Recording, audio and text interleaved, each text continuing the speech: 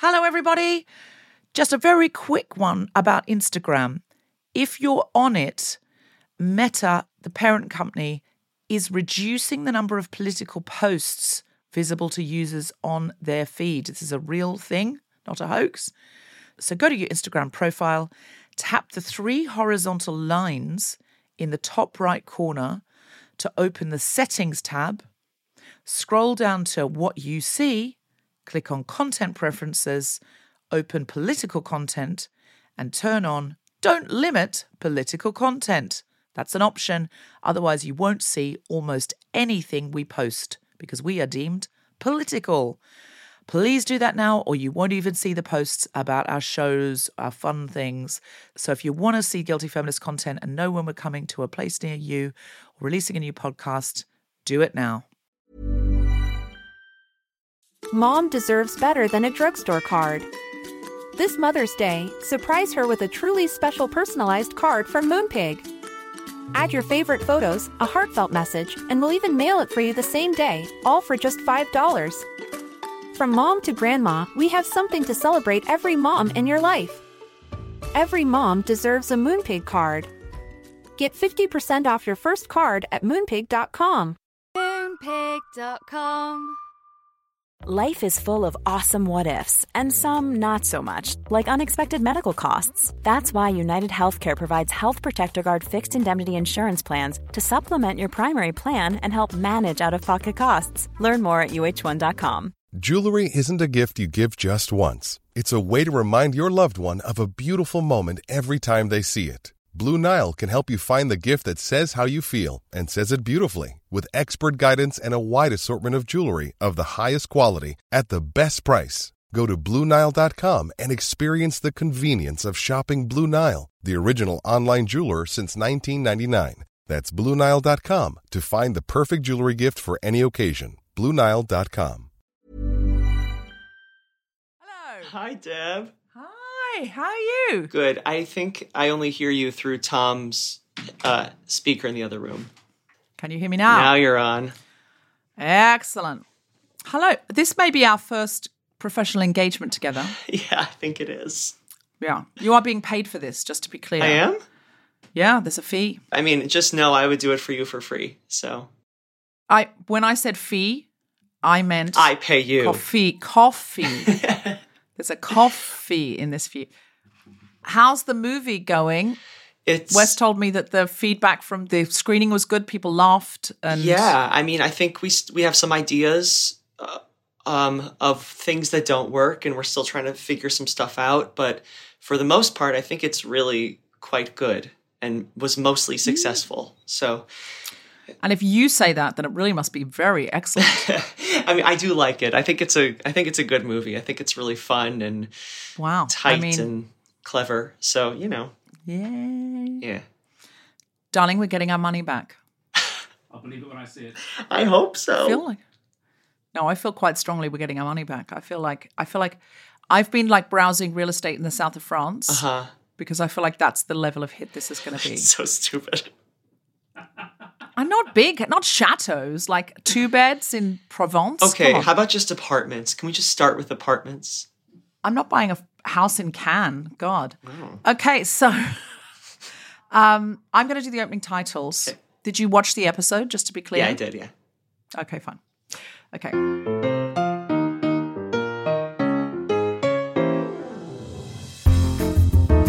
The Spontaneity Shop presents The Guilty Feminist Watchers, and just like that, the Sex and the City Reheal with me, Deborah Frances White, and my very special guest, Alex Wyse.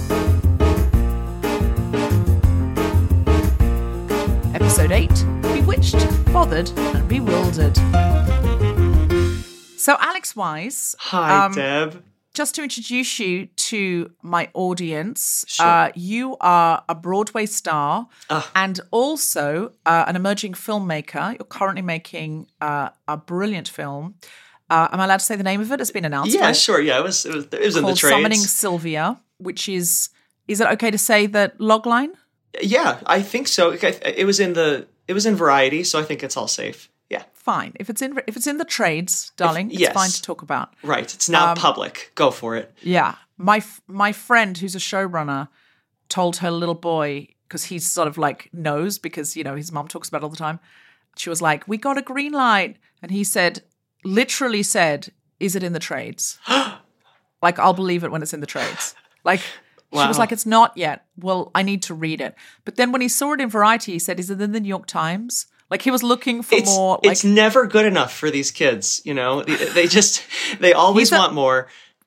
He's an artist, though, isn't he? Because that's exactly our response to any good news is like, it needs to be better. Yeah, exactly. So Summoning Sylvia is can you do the log line? Sure. It's a horror comedy movie, and I co-wrote it and co-directed it with Wesley Taylor, who is another mutual friend of ours. And it is about a gay bachelor party that performs a seance in a haunted house, and chaos and social messaging ensue. So that's how I describe it. It is. What I love about your work, and I very much loved your web series Indoor Boys, and if people haven't watched it, it is very brilliant. Thank you. I love the way you represent across the board, but especially the way you represent gay men and women over 40. I've got to say, first off, they're one and the same to me. But of course they're not. I love, well, I'll tell you this, something that has always struck me, is the way I feel that, women over 40 are as bright and capable and brilliant as they have ever been. They are at the peak of their emotional and intellectual lives, and they are discarded often by society. And so in that way, I feel like that's mirroring the queer struggle. And so I really love writing for those people who are marginalized, whether they are women who are over 40, for instance, or queer people, or, others as well. But I get very excited by their stories and finding the comedy and the heart and the suspense and all of it. So anyway, that's, what I'm doing. Well, I love your work, and Thank you. I'm very excited by Summoning Sylvia. And I'm very excited on your take on And Just Like That, because I think you're the first man we've consulted. You're the first, Really? and gay men are represented, have been represented over the years on Sex and the City, and it is a show that, frankly, I think some of my gay male friends love more than my female friends. Like, it's a much loved show. You were rewatching it in lockdown. Yeah, absolutely, I was. Yeah, and I think I started rewatching it in lockdown because of you. I think we were often watching it together. We kind of synced up a little bit, and we were reporting to each other on our Sex and the City whereabouts. I had to stop because it was the really dark days of lockdown. Like, when things were getting dark at 4:00, we really in London, we weren't allowed to see anyone. We weren't allowed to go out. It was like one walk a day, but that walk would have been dark and cold. And it felt like I would never see the light of day again. And I would late night watch Sex and the City when I would see that you were watching it or Raven Smith was watching it. And I would go on eBay and then like buy some designer handbag that's like a million years old, that like a handbag that Carrie Bradshaw herself used in the 90s. Yeah. So it's kind of beaten up. So you can get it for a really good price on eBay. And I was like earning no money because it was the darkest days of lockdown. I had nowhere to carry anything. So like, what was I buying a handbag for? Like, what, I'm going to take something from the kitchen to the bedroom? Like, what? And I was just like, it was making me believe that one day again, I would be walking down the street with my, as Carrie would say, with my tote and my cappuccino. And like, believing in that time again. And I was like, I bought 2 handbags and I was like, you need to not watch this show again. Sure. Well, I mean, especially if the show is going to become a financial burden for you. But I think it's very important that that we live our fantasies. And I think you getting those handbags was in service to that. And also, I think I've used them a lot since, by the way. Well, good. Okay, they came in handy. They represent something for me now, and I take them out, Good. Also, people were selling stuff cheaply as well. People were like, they were going through their wardrobes and they were getting rid of stuff because they had time. Yeah. And they also needed a bit of extra cash. So you could get some great deals in those days, just to be clear. Well, I mean, I think you did it well and you did it right. And I was really happy to be watching Sex and the City with you because in those dark days of lockdown, it gave us that little sense of community. And we could all love the show together and be horrified by the show together, see which parts have not aged well. And and I think it prepped us quite well for its new chapter. Yes, indeed, because we were sort of back in the fray, something we hadn't plugged into for a while. Yeah. What is your history with Sex and the City? What age were you when you first started watching it? How did you grow to love it? Let's see. Okay, so I think the series finale was 2005. Is that correct? Something like that, I think. 2004. Okay, so I was in high school at the time. I was toward the end of high school for me. And I remember the first episode I ever watched of the show was the series finale because my mom and my mom and my older sister were watching it, and I just I'd never watched it before. And then once I got to college, all my friends, all my girlfriends, my platonic girlfriends, they all had the box sets of Sex and the City, and that's when I started really watching it because it was always on. It was a social activity. And, before we had streaming, we would just take out our DVD box sets. I had 30 Rock and 6 Feet Under and, the things I loved. And my friends had Sex and the City. So I started watching it then. And in the years since, I think I've watched that whole series through a few times. Do you know what? I just had a look. Yeah. 2003. Oh, God, kill me. Okay, so what that means is that next year, the finale will have aired 20 years ago. Wow, and we look the same. So there's that. I certainly do. Yeah, me too. Okay, so 2003, I guess I was in 10th grade-ish. I think I was around there. Oh, and so you watched, I can't even imagine. So you knew when you first saw her bump into Big in the street and drop her condoms out of her bag and stuff, you knew she's going to end up with that guy. Oh, you mean when I began watching it later? I had the watched episode context. 1, you knew. Yeah. So there was no suspense as to who she ends up with for me, but that didn't matter because, as we know, with Sex and the City, it's really just about the journey. It's about the moment to moment stuff, and also I didn't really care so much about Carrie. I loved Charlotte. I don't know. I loved Charlotte. I loved all the things that she went through, and she was the one I connected to. I felt like You're a Charlotte? I know. I don't seem like a Charlotte, but for some reason, that story, like the stuff with her, especially her infertility, and which I thought Kristen Davis handled so beautifully and honestly, and I think it's still one of the best depictions of that pain that I've seen in a television series. Not that I know firsthand, but it's in my family very much. And so that's a story that touches me.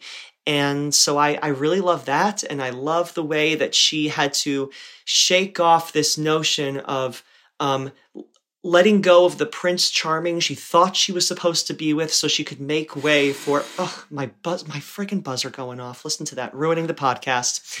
I'm so happy because you're in New York and your buzzer's going off, and I feel like I'm plugging right into Sex and the City. Do you need to get that? No, I'm not getting it. It's probably just like the delivery people. It's fine. If it goes again, I'll go into the other room. What if it's your Mr. Big? I just hope it's my Aiden, really. Now, if you're a Charlotte, you really want it to be your Harry. I know. So on that, the story of somebody who has to let go of the Prince Charming, of the thing they thought they were supposed to have so they could make way for the thing that they're actually meant to have.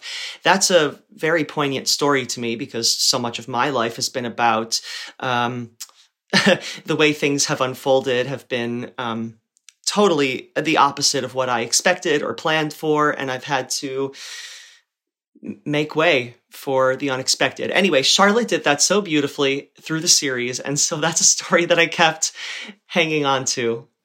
Can I tell you something I found out the other day? Yeah, please. I read an old interview with Kristen Davis, and they said, how much you like Charlotte? And she went, I'm like Carrie. I don't know that I want to get married. This is an old interview, but she was like, I don't know that I want to get married. I've never wanted commitment.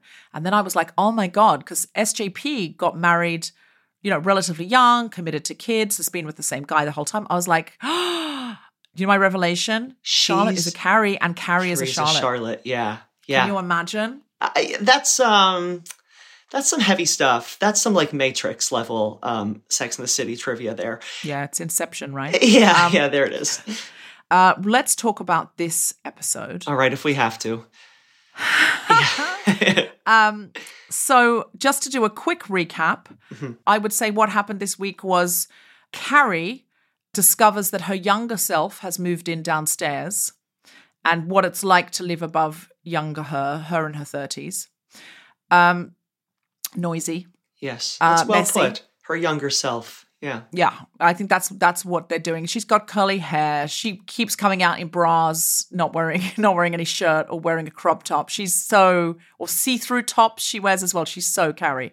And I think there's hidden Easter eggs in there. I always find the hidden Easter eggs in there. So I think I'm going to reveal some to you or try and get you to guess what I think I've seen. Okay. Charlotte's storyline was that she was on her knees in the bathroom about to pleasure her husband when her elder daughter comes in, sees them. It's not clear to me why they've left the bathroom door open when there are children in the house, but they have. Yeah, it seems interesting an unlikely choices. decision for someone as British as Charlotte. But anyway, we've got to suspend our disbelief a bit. It's a TV show. And this leads her on to a discussion with her daughter about sex and them both being, hedging around each other. Miranda's affair with Shay goes on. Shay discovers that Miranda is not in an open marriage, but is in fact cheating on her partner and says, absolutely, I'm not down for this. And so Miranda says, don't worry, I'm going to change the circumstances very obliquely, and then goes off to tell Steve that she wants a divorce. And just like that, I have summed up the episode. So how did you feel, firstly, about this rally? That it's an LGBTQ plus rally. How truthful was that to an LGBTQ plus rally that you may have been to in New York? You are our first proper New Yorker. We need you to be like a TV anchor, like there you are live in New York with the action. You've probably just seen Carrie walking around the block in her marigold gloves. Yeah. Well, first off, I would describe it as an anti-mask rally. That's really what it looked like to me. They're in a post-mask universe. They've made that clear. They've made it clear that COVID's in the rearview mirror. Ugh, if only. Well, I don't know. It looked like a lovely, quaint little gay pride parade for some reason. I didn't question the reality of the queer rally. That didn't seem weird to me. I was just focused really on Che. And how once again we got to see Che do stand-up with no jokes. And that's really just where my focus has been.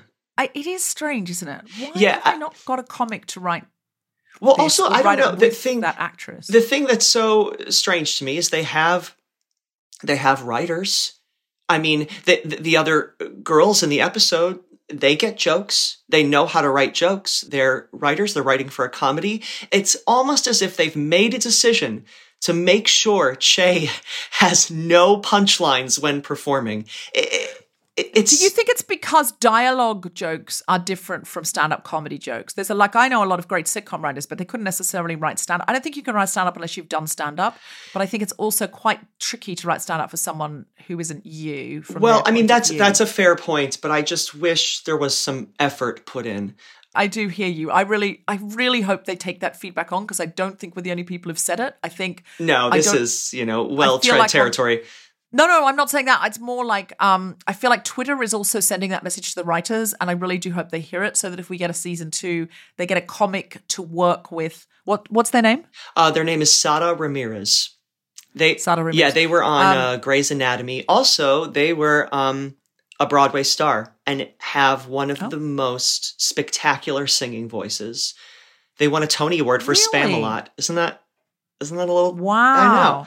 You should, listeners, you should do some YouTube searching of Sara Ramirez singing, because, Che Diaz is a challenging character, I think, for many of us, but Sara Ramirez is a truly talented individual who has just one of the most wildly powerful, beautiful singing voices, and is a great, great actor.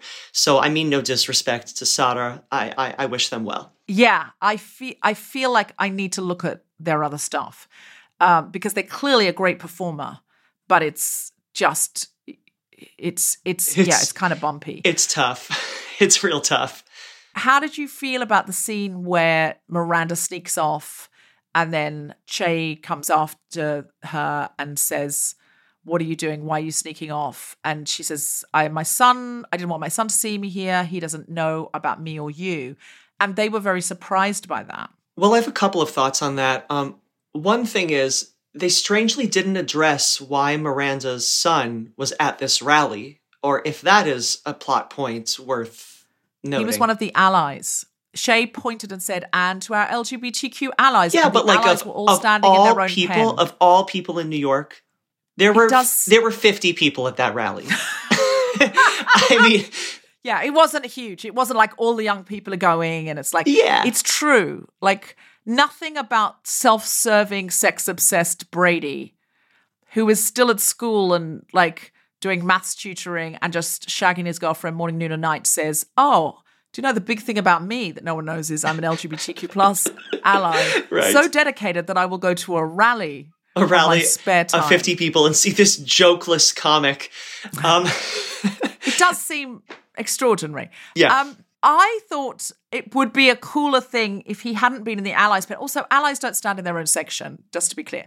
But it's like our allies and over here. And it's like, so that had to be clear that he wasn't. I think it'd be more interesting if he and his girlfriend both identified as bi or pan because they're very young people and, you know, they're right? cool. And then that would be great. Yeah, I think that would be more, if she saw him there in a rainbow colors and his girlfriend and thought, are they queer? Like, are they identifying as queer? Because the whole thing is about fluidity and non-binary and like, and therefore maybe pansexuality might play into that in another intersection. I think it would be overwhelming for the older viewers if every child, though, was queer.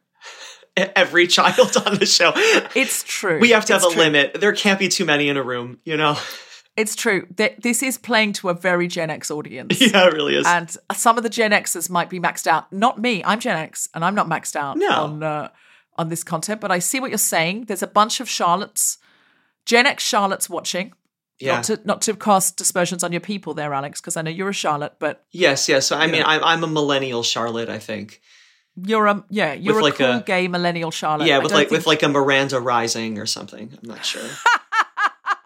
Yeah, something like that. Oh, God. I think I was a Carrie. I hope I was never as narcissistic and self-obsessed, but I think I was a Carrie, but I've caught late onset Samantha. Like I've sort of developed. Do you know what I mean? Like, there's a cream for that. Kim Cattrall should be advertising it because, really, what I find very difficult about this whole cheating storyline is Che's looking at her with some sort of disdain, going, "What are you doing? You didn't tell me that you cheated on your partner, and now I'm complicit in this. I'm not this person. I don't cheat. I don't lie.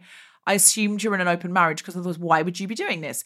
And I have the same question for Miranda because she's the kind of person who got very upset when her husband cheated on her, even though they hadn't, in the movie, they hadn't had sex in a year or something in that scenario. They were much younger. He came to her straight away, devastated. "I slipped up. It was only once. He hadn't had sex in so long." And she punished him for so long. And neither she nor her friends have said, why haven't a friend said, "But when Steve cheated on you, you were devastated"? I don't know. They did an entire movie about it. An entire movie about how terrible Steve was for immediately owning up to what he did. And now, so I have a couple of thoughts here. One of them is that I don't understand Che's sudden puritanical judgment because Che seems like they have no rules. And it's a little hard for me to... That feels a little out of character to me. I think that suddenly they're on a moral high ground. I don't know. Maybe I'm wrong there. I know what you mean, but they're all about that sort of new open, like they're polyamorous, which is clearly going to come back to bite Miranda in the ass. Absolutely. They're setting up. Absolutely. They're setting that up. Especially with Che at the end saying, "I can't give you traditional," and Miranda not understanding that. Yeah, but I don't know why they were speaking so obliquely. We'll get to that. I do know why, because TV writers were writing it and they didn't want to. Yeah, that's real.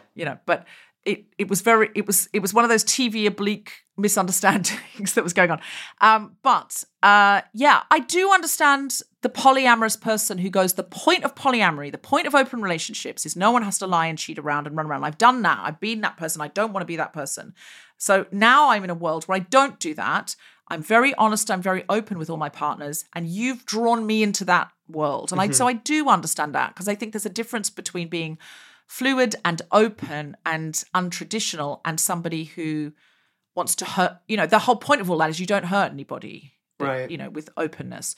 I get that, but I don't get Miranda having absolutely no conscience at all about this. It's so when she ridiculous. Reacted, or why aren't her friends saying to her, "You got so angry with Steve. You didn't forgive him for so long." I mean, I think one of the big problems of this show is what they've done to Steve Brady, who was just one of the loveliest characters. And it says at the end of the episode, "I was always there for you." I feel like this is the first time that we've seen Steve also in that scene that he has at the end.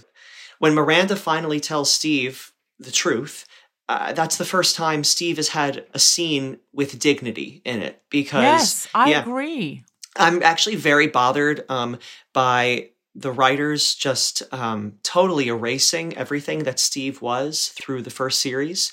And also, I'm really bothered by the fact that they use Steve being hard of hearing as a mark against him. I agree. Yeah, I think it's really shitty, and Miranda's always so impatient. Like if he can't hear you, if he can't hear you on the phone, Miranda, in the market, then send him a freaking text. But instead, she's like so impatient, and I feel like it's very unfair, not only to deaf people, but to the character of Steve. And being deaf is not a mark against one's sexual viability. And I feel like the show is kind of saying that. That's what I've picked up on, at least. Well, I heard on the Writers' Room podcast, Michael Patrick King said when he first called David Eigenberg to play Steve Brady to say, "Hey, would you like to reprise this role?" The first thing he said is, "I have hearing aids now." And Michael Patrick King said, "Don't worry, we'll write that into the show."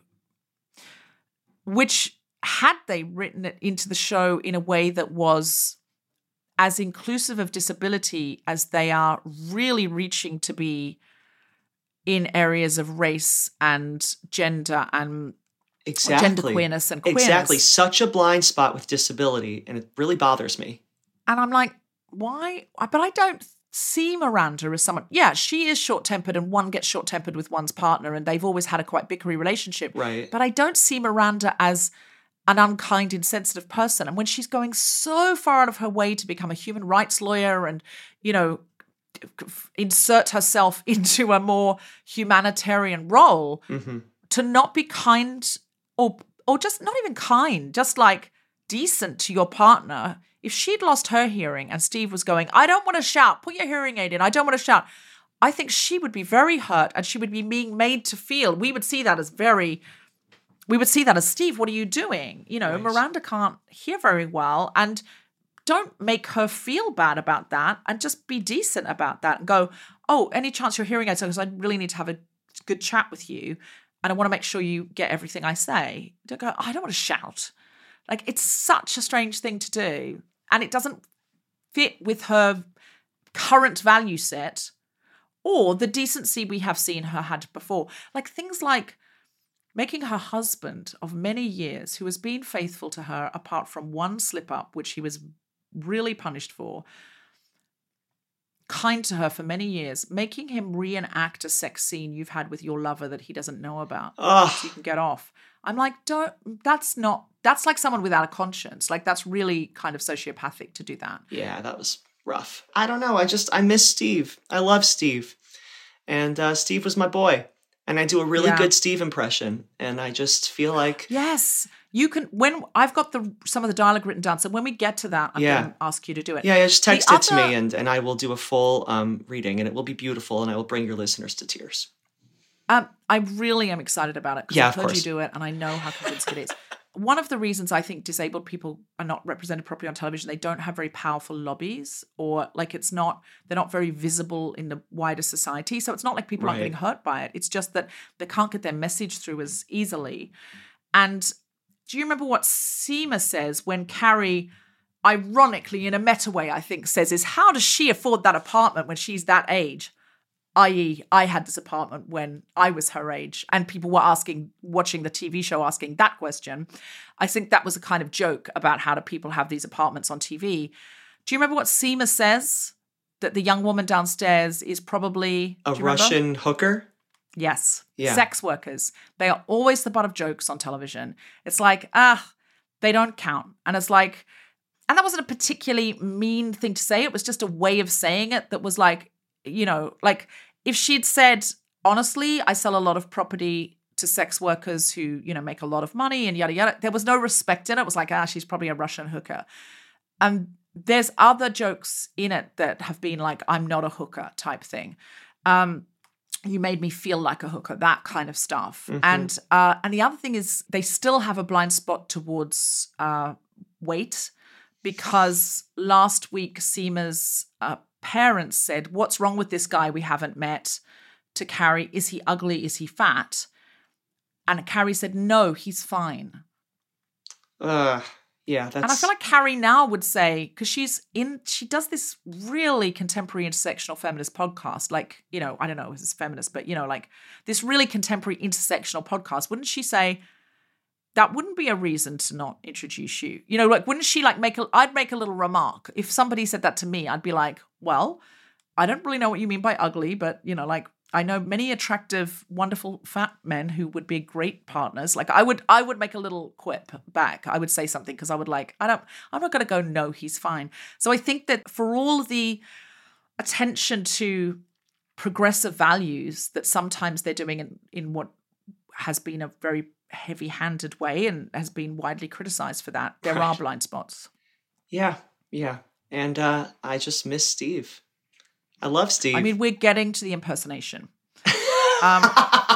It's the only reason I agreed to do this. I understand that. Yeah. Yeah, thank you for seeing me as I am. Okay, continue. So then we have Carrie's neighbor downstairs, who is the replica of Carrie at 35. This neighbor downstairs is making too much noise on the stoop with her friends. And she rings the young guy she does the podcast with. And there's lots of signals all the time that she's old. Like all the time they're signaling it. I'm like, she's only 55. I don't think people in their 50s go around talking about how old they are.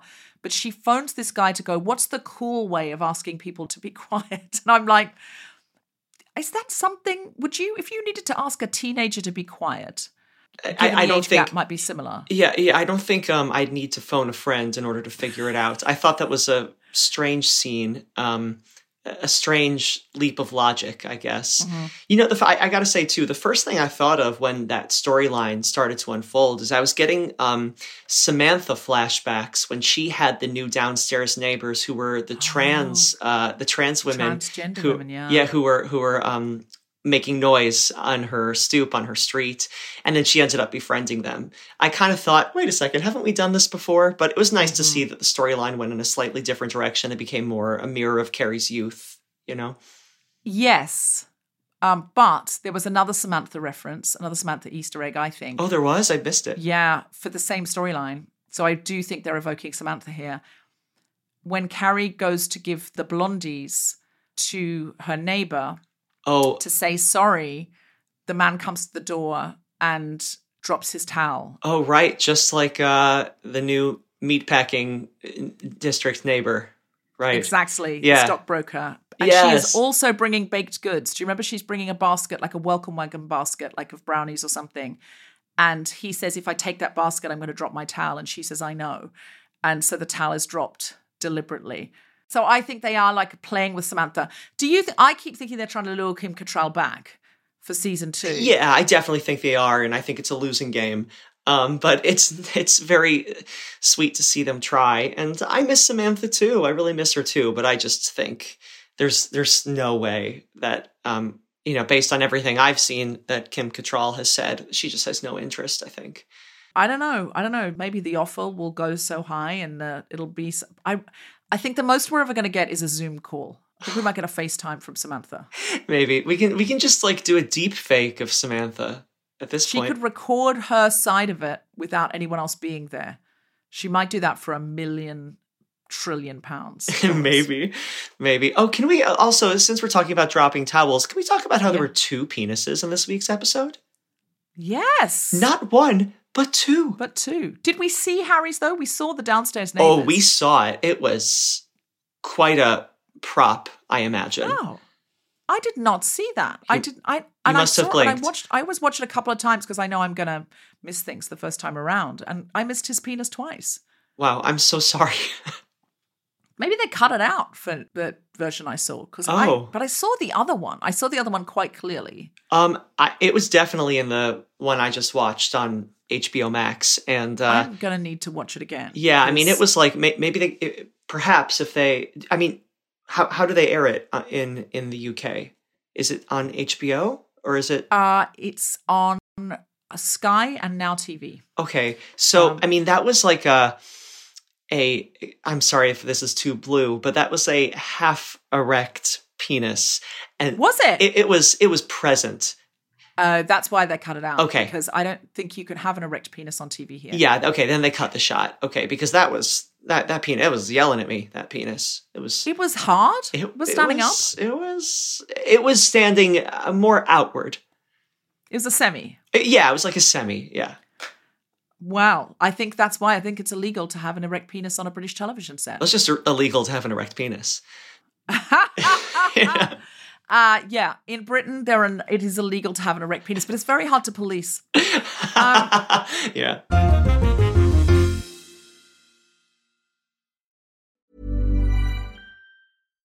Mom deserves better than a drugstore card. This Mother's Day, surprise her with a truly special personalized card from Moonpig. Add your favorite photos, a heartfelt message, and we'll even mail it for you the same day, all for just $5.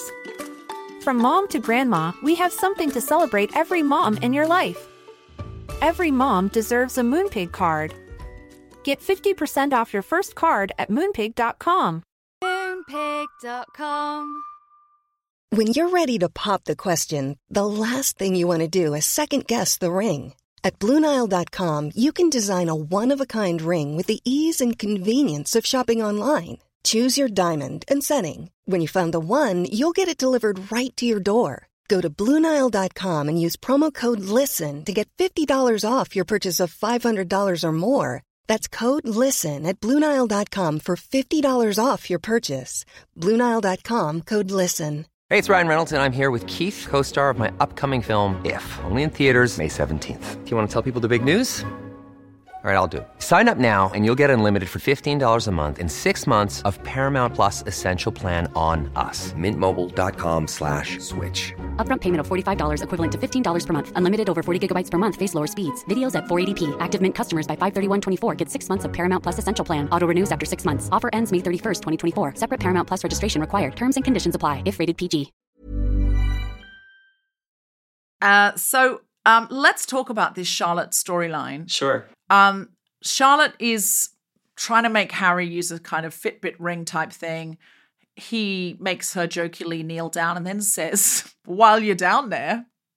And she's like, sure, honey. I kind of like that Charlotte's changed so much. Yeah. But do you remember an episode where Charlotte broke up with a guy because she didn't give blowjobs at all? Back in the old-timey days? Very much back in the old-timey days. I think it was like season 1 or 2.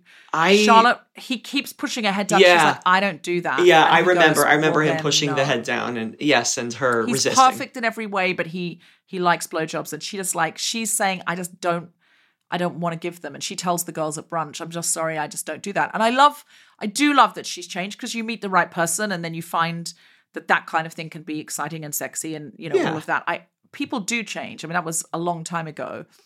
What did you think of her friends being so shocked that she still, as they put it, blows Harry?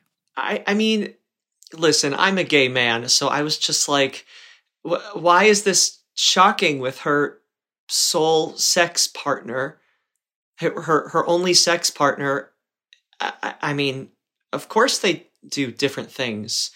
Is it really a rule that women, when they're in a long relationship, no longer blow their husbands? And it seems like that's what Carrie and Miranda were insinuating. Now, I know Miranda is in a sexless marriage, but I don't know. It felt very odd to me. What did you think? I found it odd. I wished Anthony had been the four at the table. They keep auditioning that fourth seat. Yeah. And then they just decided today, we just won't have anyone in the fourth seat. But I think Anthony should have been there representing and going, of course she does. Like somebody needed to represent the other side of that. And I feel like I'm surprised that Carrie clearly then had stopped giving blowjobs to Big. That was clearly the message for me. Yeah. Who was it? A great writer. Was it Emily Nussbaum, perhaps? Sorry, who wrote a piece about Sex in the City, and she talks about how Carrie's evolution is from being more sex positive to being much more prudish by the end of the series. I thought that was an interesting. Yeah, I believe it's Emily Nussbaum. She became more of a Charlotte. Yeah. And Charlotte became more of a Carrie. My gosh, it's just a big switcheroo. But it was very strange to me that everybody was so shocked that she blew her husband, and also that took precedence over the fact that Miranda is getting a divorce. Yes. They tabled that for a convo about a blowjob. Shouldn't those have been switched? It does seem strange to me that, because I can imagine absolutely Charlotte blurting that out and then after a while Miranda going, okay, I've got a big heavy subject and I'm so sorry to interrupt this blowjob chat for it, but I have to. Right. But it was the other way around. Everyone was just like, I guess you're getting a divorce then, that's fine. And we're not like, how's he going to take it? We're there for him too. Like it was just like, I guess he's just going to have to get over it. And I was like, do men not have feelings? This is really not okay. It's so odd to me. So odd. And then the big conversation of the table was a blowjob. Not the fact that Miranda they kept saying it. I understand him saying it the first time because Charlotte was prudish and Charlotte didn't like giving blowjobs. So I think it's fine to tease Charlotte like, wow, you're down on your knees when your kid's in the house. Like, it's not how we see you, Charlotte. It's not how you advertise yourself. Like, I get that. Of course, they're going to tease her about it. But they kept doing it. And I was like, wow, they really did think that it sounds like if you're in a long-term relationship, that is just off the table. And I was like, I'm happy Harry and Charlotte have a good sex life. That made me feel happy. Somebody's got to have a good sex life on the show. My goodness. So I'm glad that it's Charlotte because she's been through so much. And it's a nice twist that it's Charlotte. Yeah. That Charlotte is now the sex positive one. I think that's nice that she's got there. She's evolved to that place. Yeah, I like that too. While we're on Charlotte, how did you find her scene with Lily and the phone? Like, Lily's posing in a provocative way in workout clothes on the phone. I was not offended by that storyline. It seems like a very realistic storyline and something that kids actually do today. And it's a conversation friends of mine have had with teenage kids and like being shocked and being shown their shock and disapproval and then felt bad and being like, why do they have to feel bad about liking their body and like, and having to have the talk. What did you think about the ending of that line when she says, you know what Daddy and I were doing in the bathroom, and she was like, yes, did you find any cancer? I thought that was a great moment, and I was really relieved that Charlotte didn't say, no, honey, I was blowing your father, because I was really expecting it to go there, and I was very relieved that we didn't have to do that. I thought that was an adorable twist, and it sort of said that, look, a lot of 15-year-olds might be posing on Instagram, and they might actually be incredibly innocent in other ways. I suspect in real life, Lily would have had more of a clue, but I liked the innocence, and I didn't find it implausible. Yeah, me neither. It was a nice moment, and it was a nice moment between mother and daughter, I thought, and I was not offended by that part of the episode. No, I thought it was cute. It was a cute little storyline and quite in keeping with the Sex and the City B and C plots of old. Yeah. Let's get to the big old Steve conversation now. I'm glad Steve got to say, I've always fought for us. And in fact, I'm going to give you the dialogue of what he said so that you can do it for us. All right. Do you want, okay, sure. So this is a little bit of the latest episode as recreated with the incredible comic mimicry stylings of Alex Wyse. Oh, Jesus Christ. Okay. All right. Miranda, You're always like this. You don't think I'm enough, kind of not enough. I'm always there, hanging in there for us. I'm too old to rally for us again. I don't want to. I want you to be happy. I don't know what else you think is out there. All right, there you go. Yeah! There's my Steve. How was that? Was that okay? That was actually incredible. And I was trying not to laugh too audibly because it was brilliant. Listen, we all have a talent and I only have one, and it's apparently doing Steve from Sex and the City. I am sure you have many more talents, but I I hope don't they're know. not going to write him out because, your work's going to dry up. Yeah, I know. That was really my gateway. That's the only reason I'm upset they're doing Steve dirty in this show is because I just want to, because I want to do my drag performance as Steve Brady. Right. Well, that was incredible. And it really took me back to this poignant moment. And I felt for Steve, I was like, yeah, you tell her you have pushed for this again and again and again. What I felt robbed of is that she says, I've met someone else. Then we don't really get to see his reaction. We can't.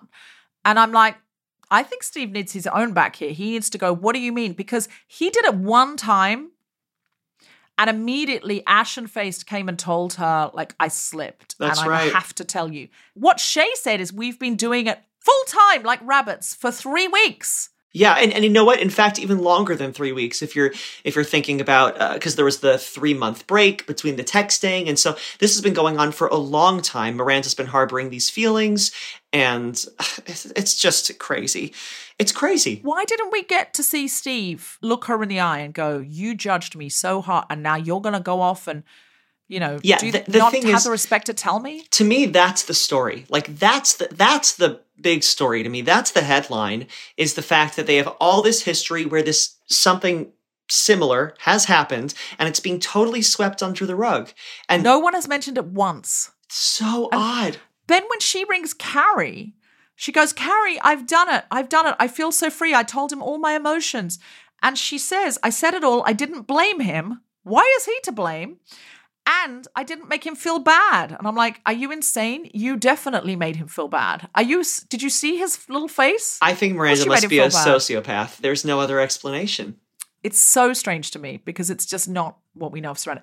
Then she's in a cab on the way to the airport because she's going to surprise Shay at their comedy show. Now that's going to go terribly, obviously. So well, of course, because Right. people love to be surprised in their workplace when they have just told you, I can't give you anything traditional. Yeah, I mean, I think we can already see what's coming, is that Miranda's going to show up and Che is going to be there with another woman, perhaps, or something. And, I'm sure. There's no, I don't know. I don't know. Poor Steve. Shay, we're now going to see a polyamorous storyline where Shay is going to explain, I am in love with you, and I'm also in love with Dora and Mabel. I don't know why these people have the names of 85-year-old women. This show just went right back to the 20s. Exactly. But I'm here for it. And that's how polyamory works. And Miranda's going to be like, so I could have stayed in my domestic nest, having my dessert, co-parenting my child, and also had this wonderful thing because I could have said to Steve, I need to open the marriage. We don't really have a sex life. And is it okay if I go and explore this pansexual side? And this is something I need to do. Of course, Steve would have said, I want you to be happy, Miranda. But he would have said it like this. I want you to be happy, Miranda. Miranda, it's me. It's me, Steve. We have a son. Brady, a son. I want you to be happy. Okay, there you go. So that if Miranda said to Steve, maybe just workshop this a little. Yeah. But Steve, are you okay with me being with a non-binary person, maybe going out and having affairs with women when I'm 70, are you going to still be here? Are you going to want that? What if you come home and find us together in the kitchen? Yeah, it's okay, Miranda. I just want you to be happy. And that's Steve Brady. What if there's just like 4 naked breasts in your kitchen with 75? How are you going to feel about that? What if you come home and I'm with 4 people with breasts? How are you going to feel, Steve? I guess we're going to need a lot of ice cream. Yeah. Oh no, God, this is the scene that should have been written. Yeah. That wasn't it so emotionally affecting too. I am crying now Yeah, more see, than yeah. I did when I saw Steve on the screen. Yeah, so I'm no, just saying. that's understandable. If anybody's listening who's casting David Eigenberg, you know, Alex has to be his son or his nephew or little brother or something. Or his twin lover. I don't know. I just wanted to throw in another option. That's something for the big Steve fans. The fan fiction, Steve and his younger twin lover. Yeah, there's some websites I can direct you to. So the Brady Bunch is breaking up, basically, in this story. Again, Miranda is throwing a little hand grenade into the family, but my prediction is she's going to come back to Steve and go, could we put this back together and call this an open relationship? Because I don't like being alone at night and having ice cream on my own while Shay is off, you know, with lovers I don't know, and I don't know if I can handle it, and yada, yada, yada, and so on and so forth. What is your prediction? I don't know. I mean, okay, so the more dramatic choice is that Steve would say, no, thank you. You broke up with me, Miranda. However, we've been conditioned during this new run of the show to see that Steve has no opinions, is a total pushover. And so it would actually be in character now for this new Steve to just go, okay, you know, and not have any backbone about it. But I think Steve really deserves a woman who's going to love him. You know, something I'm confused about with the Steve storyline, speaking of that, is I don't believe that Steve was really happy when he said, I'm happy. This is marriage. This is enough for me. Really? They haven't had sex in, years? And apparently he's forgotten. He doesn't even know how to finger his wife, which is crazy. I'm gay, and I think I could at least get in the ballpark. And and I just, I was, I'm sorry, I can't recover from that.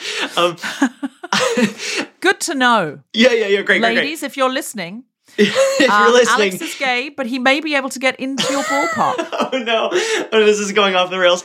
But the point is, do you really believe that Steve was happy with this marriage, the sexless marriage? It's hard for me to believe that he really would have been. People sometimes, if they really love each other and there's a joy in the domesticity and the co-parenting and those kinds of things, I think that's absolutely. But at what point did you see Miranda being kind to Steve and giving him moments of co-parenting or moments of nesting, or I feel like that didn't exist.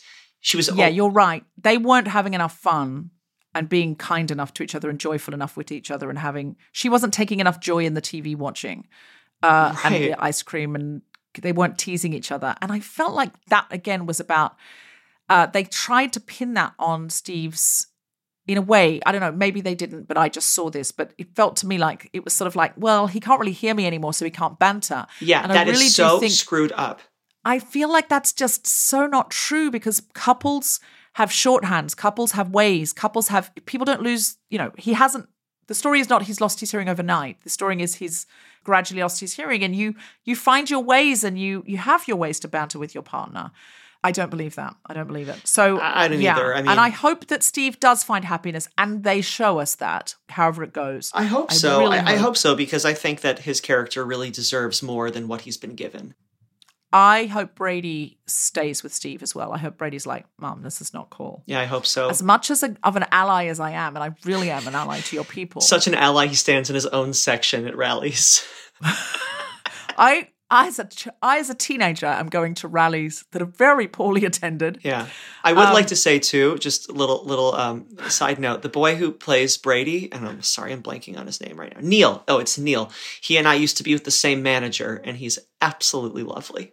And that's my story. Really? Yeah. I used to hang out with him at my manager's office years ago in Los Angeles. Wow. Sweet, nice boy. How did we feel about Carrie this week? We saw her walking around the block in marigolds and scarves in her hair, so the smoke didn't get on her, so she didn't want another cigarette. How plausible is that from the Carrie Bradshaw we know, who doesn't leave the house without looking like $1 million? It's crazy. She looked like a bag lady suddenly, and I don't believe this. It was another moment of her being old and out of touch, and I feel like that's the story they were telling this week, that she's now the elderly Carrie, which I don't know. I don't buy it. No, she's 55 and she looks 42. Like, what? Why? I know.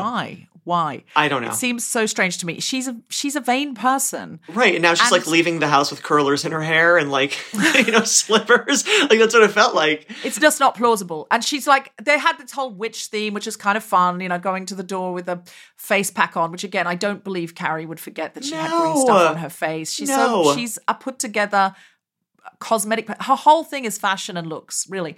I was watching the old series and she really is not a cultured person.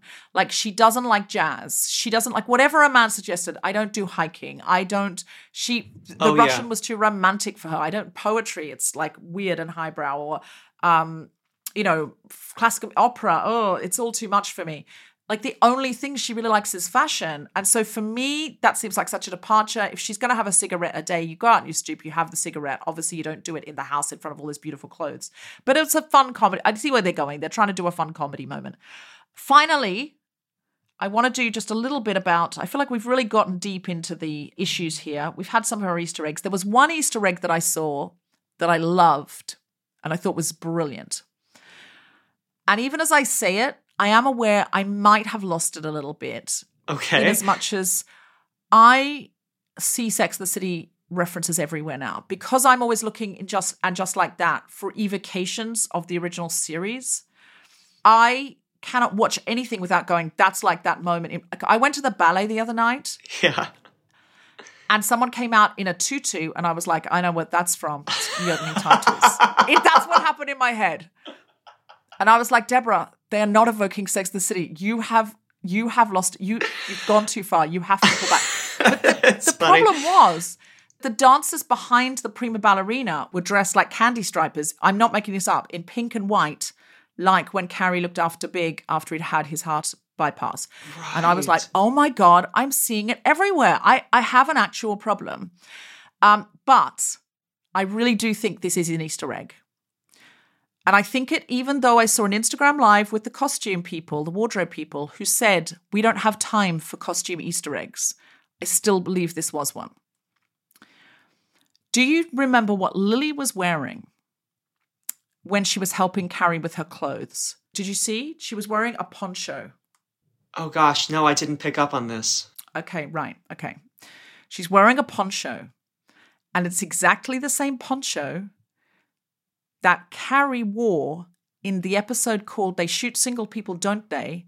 When she turns up to the magazine shoot unprepared, she's not got any makeup on, and they take her picture. Oh, the one that's on the test picture. The cover when she's smoking and looks, yeah. Exactly. And the headline is Single and Fabulous question mark. Yeah. She says, I never agreed to that. I agreed to Single and Fabulous ! Now, this is why it is an Easter egg, and I know that it is. Okay. Why does she turn up to the photo shoot late? She went out dancing with her friends the night before. She stayed out all night, and then she comes home and thinks, I'll just stay up all morning. I better not go to sleep. And then she falls asleep on her newspaper and oversleeps. What does she then see the downstairs neighbor do? The downstairs neighbor, who is the old her, is the future, who is the current 35-year-old Carrie Bradshaw, is staying up all night. She sees her falling asleep in her clothes on the sofa. Uh-huh. This downstairs neighbor, the jewelry designer, is Carrie Bradshaw, and we know it because the Single and Fabulous ? Poncho, only worn because she stayed up all night, makes an appearance in the show. Have I lost it, or is that definitely a secret message?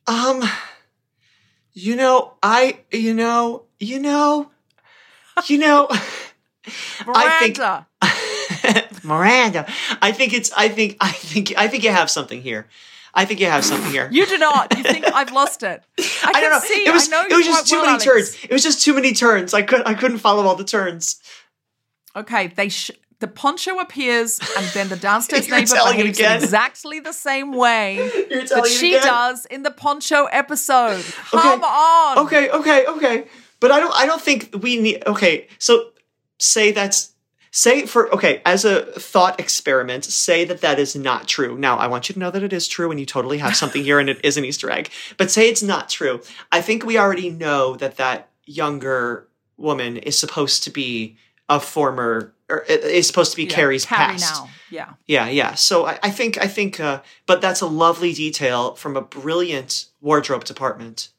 who claim they don't have time to do those things. They say there is no... I asked them directly on an Instagram Live, are there hidden messages in the clothes when they come from the older shows? And they said, no, we have no time for that. I don't believe them. Yeah, I don't know. I don't believe them. I'm like, that one, I believe them normally. I don't believe them with that one. I feel like it's a very clear signal. I believe these things. I see them and I believe them. And I really do realize I've probably missed the turnoff. Nah. It's too late. It's too late. Anything else that you saw in this episode that you wanted to say? I wanted to talk about how it's insane that they won't write any jokes for Che Diaz. And it's insane what they've done to Steve's character. Those are the things I feel most passionately about. Okay, I hear you. And I feel you on those things. Are you hoping for a season 2, or are you thinking they should leave it now? I think we need a season 2. I mean, listen, this show has a lot of things they need to work out, I think. But I would like to see them try to work them out because I still enjoy watching it. I mean, it's so chaotic, this show, but it's definitely enjoyable. And I still love spending time with these characters, even if they are infuriating to me right now. If suddenly Michael Patrick King said, I don't want to do this anymore, Alex, you're the new showrunner. Oh. What would we see from this show in season 2? First off, Che Diaz gotta have jokes. I'd start there. That's number one in the first Monday morning in the writer's room. Monday morning. Hire me a stand-up comic.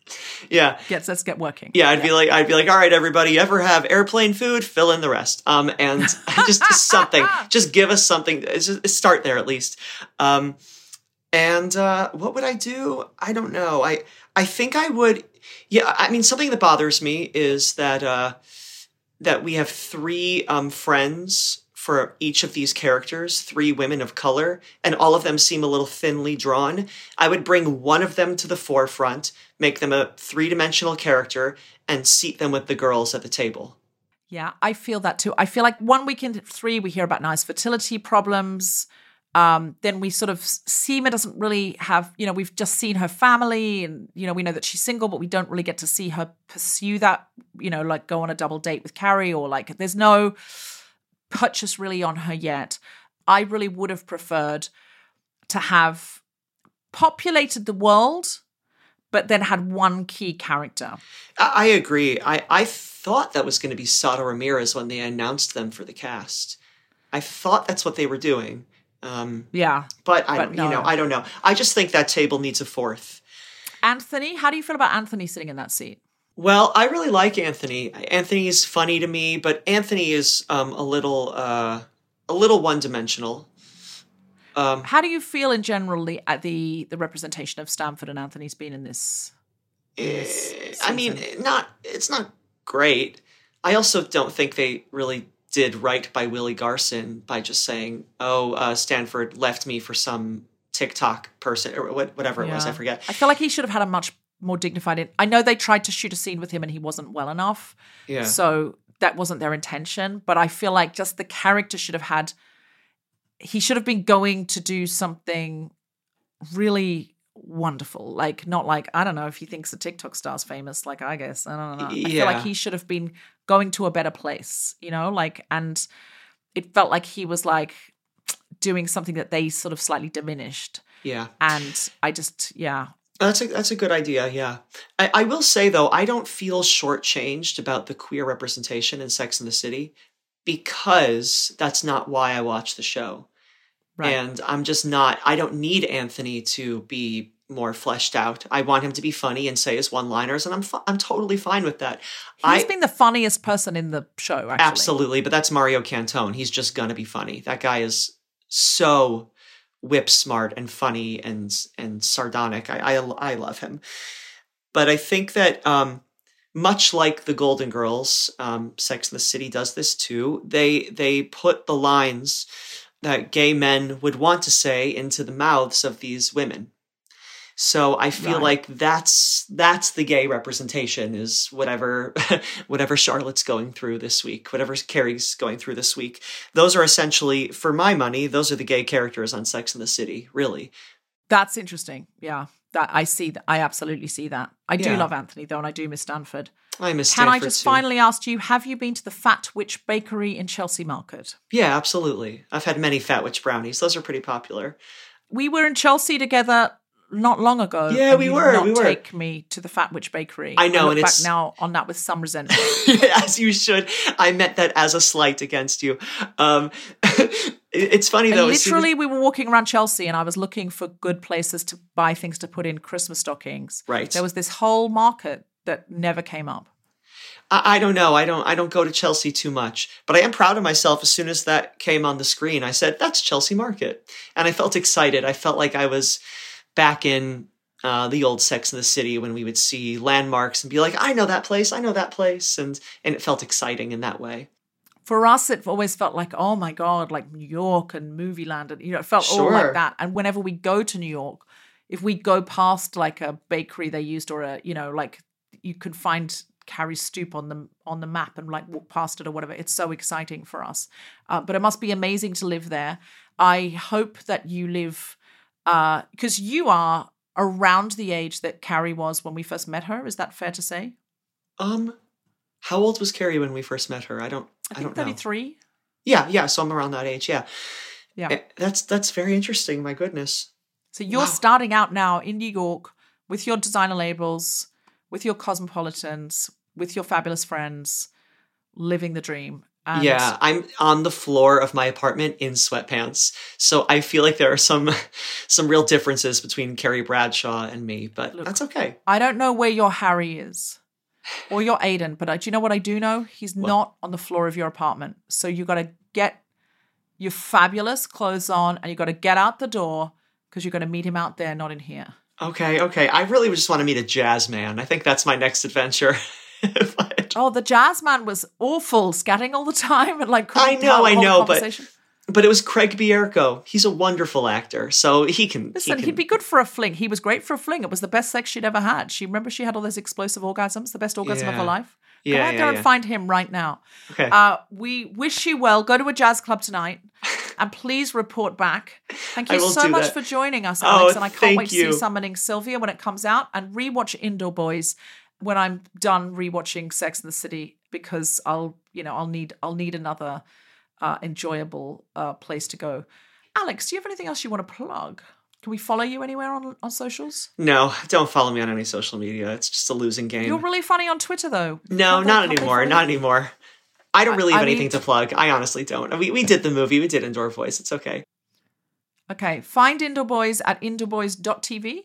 Is that right? Yeah. Or you can watch it on a streaming service. Yeah, it's on some things, but just, go to indoorboys.tv, and it's on Here TV, and it's on Tubi, and it's on some other things. But easiest is indoorboys.tv. And Summoning Sylvia is coming out this year. Yay! Can't wait to see it. Thank you. Thank you so much, Alex. You have, as always, been a gem and a pleasure. Oh, thank you for having me. I just love you. Thank you for having me. You're my very own Stanford. Please don't die. Okay, I'll do my best. Thank you. You're much cooler than Stanford, just to be clear. You have been listening to The Guilty Feminist Watchers, and Just Like That, with me, Deborah Francis-White, and my very special guest, Alex Wyse. The producer for The Spontaneity Shop was Tom Selinsky. The Guilty Feminist is part of the Acast Creator Network. And Just Like That is on HBO Max in the United States and Sky Comedy and now in the UK. Join us next time for episode 9, No Strings Attached.